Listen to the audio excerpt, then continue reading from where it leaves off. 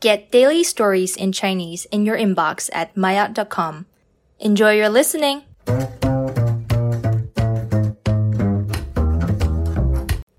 Mainland 高级，爱彼迎将关闭中国大陆业务。5月24日，爱彼迎在中国官网上置顶了爱彼迎致中国用户的一封信。信中写道，到今年7月30日，爱彼迎将下架中国大陆的15万个房源，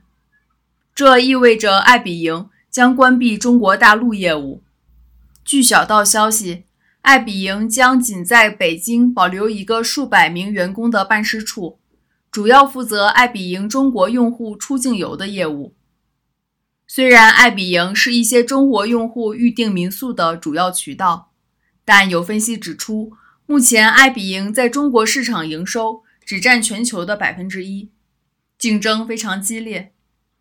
另外，民宿是一个高运营成本的行业，而疫情导致行业收入基本停滞，使得中国民宿发展进入低点，所以爱彼迎不得不关闭大陆业务。不过，爱彼迎也表示自己并没有放弃中国市场，等到疫情过去后，中国旅行者的出境游需求会全面释放，到时候爱彼迎会继续提供服务。爱彼迎在中国发展不顺利涉及的原因比较多，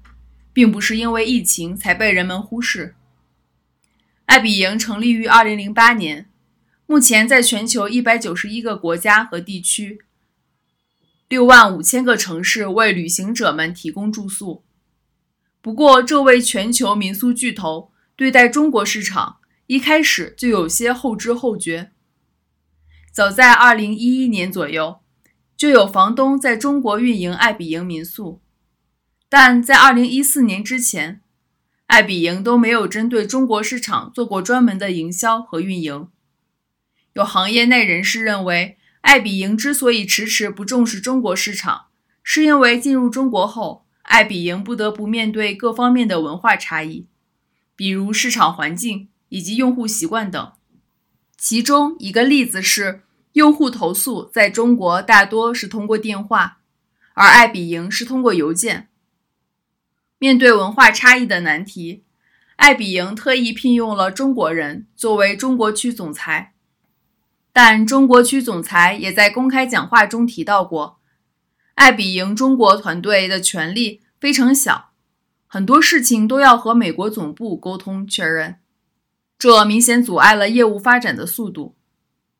这位高级员工在上任4个月后就离开了爱彼迎。在这之后，中国区就一直没有稳定的管理者了。爱彼迎退出中国大陆，使得很多他拥有的独家民宿需要重新选择面向客户的预订平台。而爱彼迎在中国大陆本土的竞争者们，途家、美团民宿、小猪民宿、飞猪民宿等，也是反应迅速，马上开始抢房源。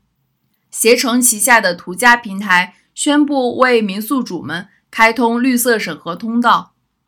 美团民宿表示将成立专属服务团队，来保障房东们的民宿顺利上线经营。不过，到底谁能真正承接爱彼迎之前的订单，我们也只能等到疫情之后知晓答案了。